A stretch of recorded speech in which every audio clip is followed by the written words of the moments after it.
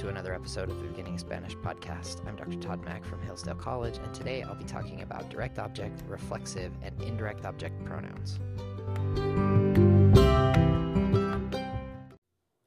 Okay, yesterday I talked about pronouns a bit, and today I want to talk more about pronouns. So, the area where I see my students struggling a lot is with these direct object, reflexive, and indirect object pronouns. And I'm seeing just lots of guessing. And so there comes a time in every student's life where they have to decide, am I just going to be a guesser, or am I going to actually try to understand what's going on? And today I want to try to help you understand what's going on.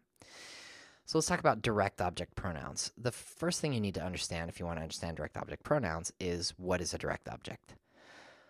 The most common definition of a direct object is the thing that receives the action of the verb. Now, for some people, that makes a lot of sense. In my mind, it never really has. It's hard for me to visualize that. But the way that I think about a direct object is it is the thing that is verbed.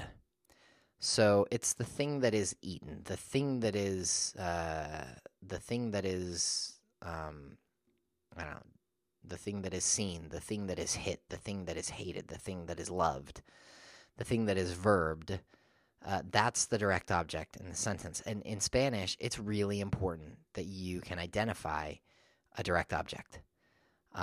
Unless you have just a perfect ear and you can always remember what people have said and think, well, this is just what people say, so I'm just going to say it right because I know exactly what people say. That's the reason why it's hard to teach Spanish just by saying do what sounds right, like what children do, is that it's hard for a student in Hillsdale, Michigan to have enough exposure to Spanish to make that work. And so we teach grammar as a way, like a shortcut, so that I don't have to have heard something a million times.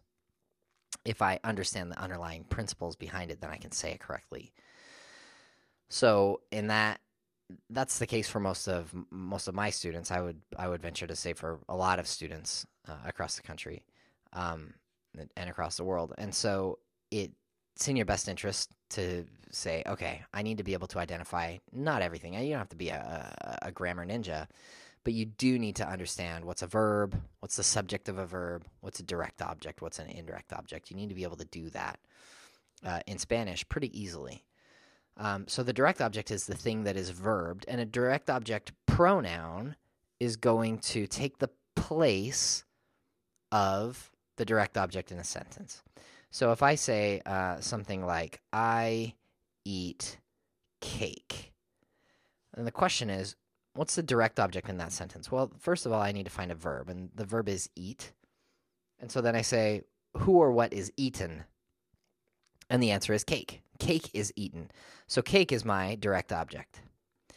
Now, if I wanted to replace cake with a pronoun, I would say I eat it. It would be the pronoun in English that would take the place of cake. Now, in English, if we were going to do direct object pronouns, we would say him, her, it, us, right? I eat us, I eat him, I eat her, I eat it, I eat us. I don't know what it would be. Me. Sorry, if I do a tree, like we did yesterday. So line down the middle, two horizontal lines across. Top left is going to be me. He hits me. We hit you. It or him or her would be the pronouns down in the bottom left. Us would be top right. Middle right would be you. And bottom right would be them. In Spanish, the direct object pronouns are me, te, lo, and la. So these are all the singular. And then the plurals are nos, os, and los or las. So if I want to replace, if I want to say I eat cake in Spanish, I would say como pastel. And if I want to replace pastel, then I have to think, okay, it's the direct object. Who or what is eaten? cake. What is cake? It's singular and it's masculine. And it's not me and it's not you. So it's going to be lo. So I would have como lo. And then in Spanish, there are some rules. So rule number 1 says, if you have a pronoun and you don't know where to put it, so do you put it before, do you put it after, where do you put it in the sentence? Rule number 1 says, put it before a conjugated verb. And I only have one conjugated verb here, which is como. And so I'm going to say lo como. If I were going to say I eat cookies, then I'll say, okay, como galletas. Galletas, that's plural and feminine, and so I'm going to use las, and I would say las como. And again, it goes out in front of the conjugated verb. You can't say como las, all right? Unless you're saying como las galletas. In that case, it's not a pronoun. It's an article, las. This is the pronoun las, okay? So that's direct object pronouns. Now, what's a reflexive pronoun? So a reflexive pronoun and a reflexive sentence is a sentence in which the subject and the direct object are the same thing. So the thing that is verbing, that would be the subject, and the thing that is verbed, that would be the direct object. They're the same thing. So if I say, I wash myself, well, the verb is wash, and who or what is washing? Me. And what do I wash? Me. Am I the same as myself? Yes. Then that's a reflexive verb. So a reflexive verb is where the subject and the direct object are the same thing.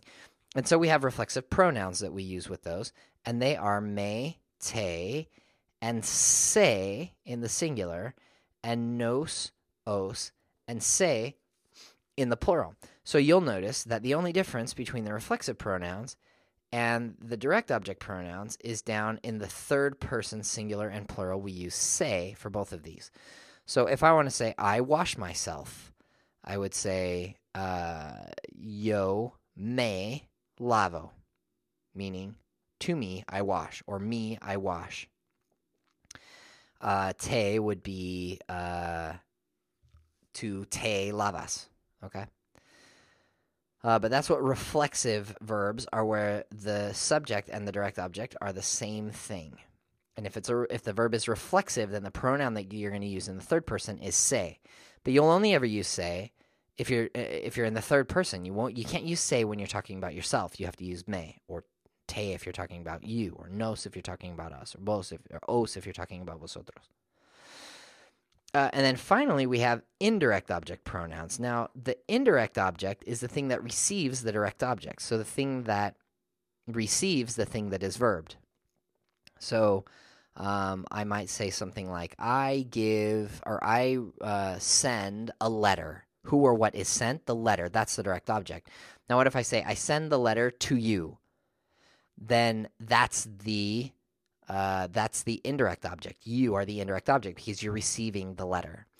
Indirect objects are accompanied with a or para in Spanish, and they're indicated in pronouns with me, te, nos, and os, the same as the direct object and the reflexive pronouns, me, te, nos, and os. But down at the bottom, in the singular, it's le, and in the plural, it's les. So le would be to him, to her, to it. Les would be to them or to you, plural. And le would be to him, to her, to it, or to you, usted.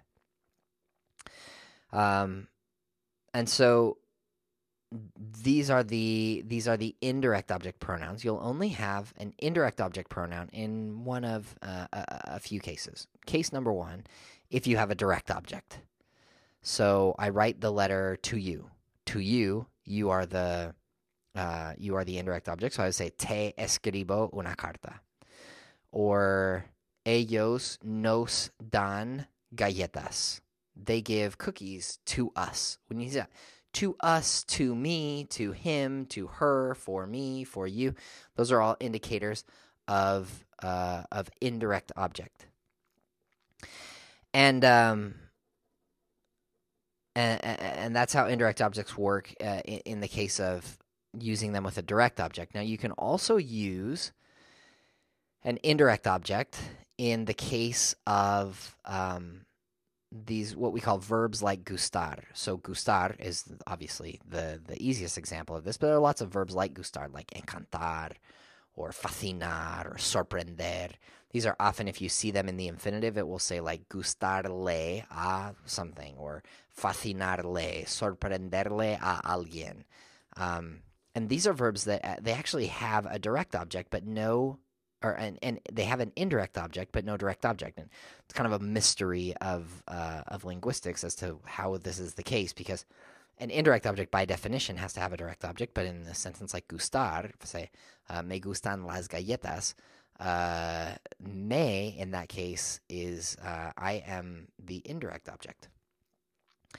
And we know that because you don't say lo gustan las galletas, you say le gustan las galletas, which would mean to him they please the cookies, or to him the cookies please. So we use an indirect object pronoun always with the verb gustar and with other verbs that work like it. That's the second case in which we use them. And the third case that we talked about yesterday in class was we use indirect object pronouns when we're doing the accidental say. So accidental say is where instead of saying I lost my my glasses, I would say my glasses lost themselves. And it's a way of kind of pushing off responsibility because you're changing the sentence. So instead of saying I lost, in which case I would be the subject, lost would be the verb, you actually make the verb reflexive and say the glasses lost themselves. Las gafas se perdieron. Or the milk ran out. You wouldn't say I finished off the milk. You would say, oh, the milk ran out. La leche se acabó.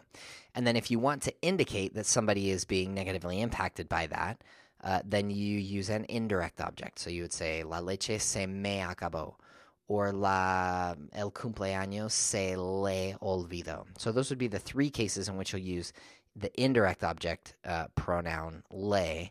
Would be if you're using it in conjunction with a direct object, so somebody's actually clearly receiving a direct object.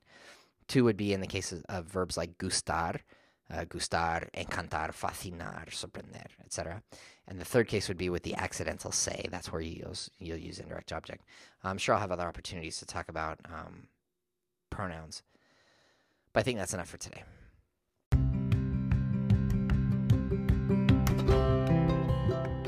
That's it for now. Thanks for listening. If you find this show helpful, I encourage you to go to anchor.fm/beginning Spanish for a full list of episodes and to support the show financially.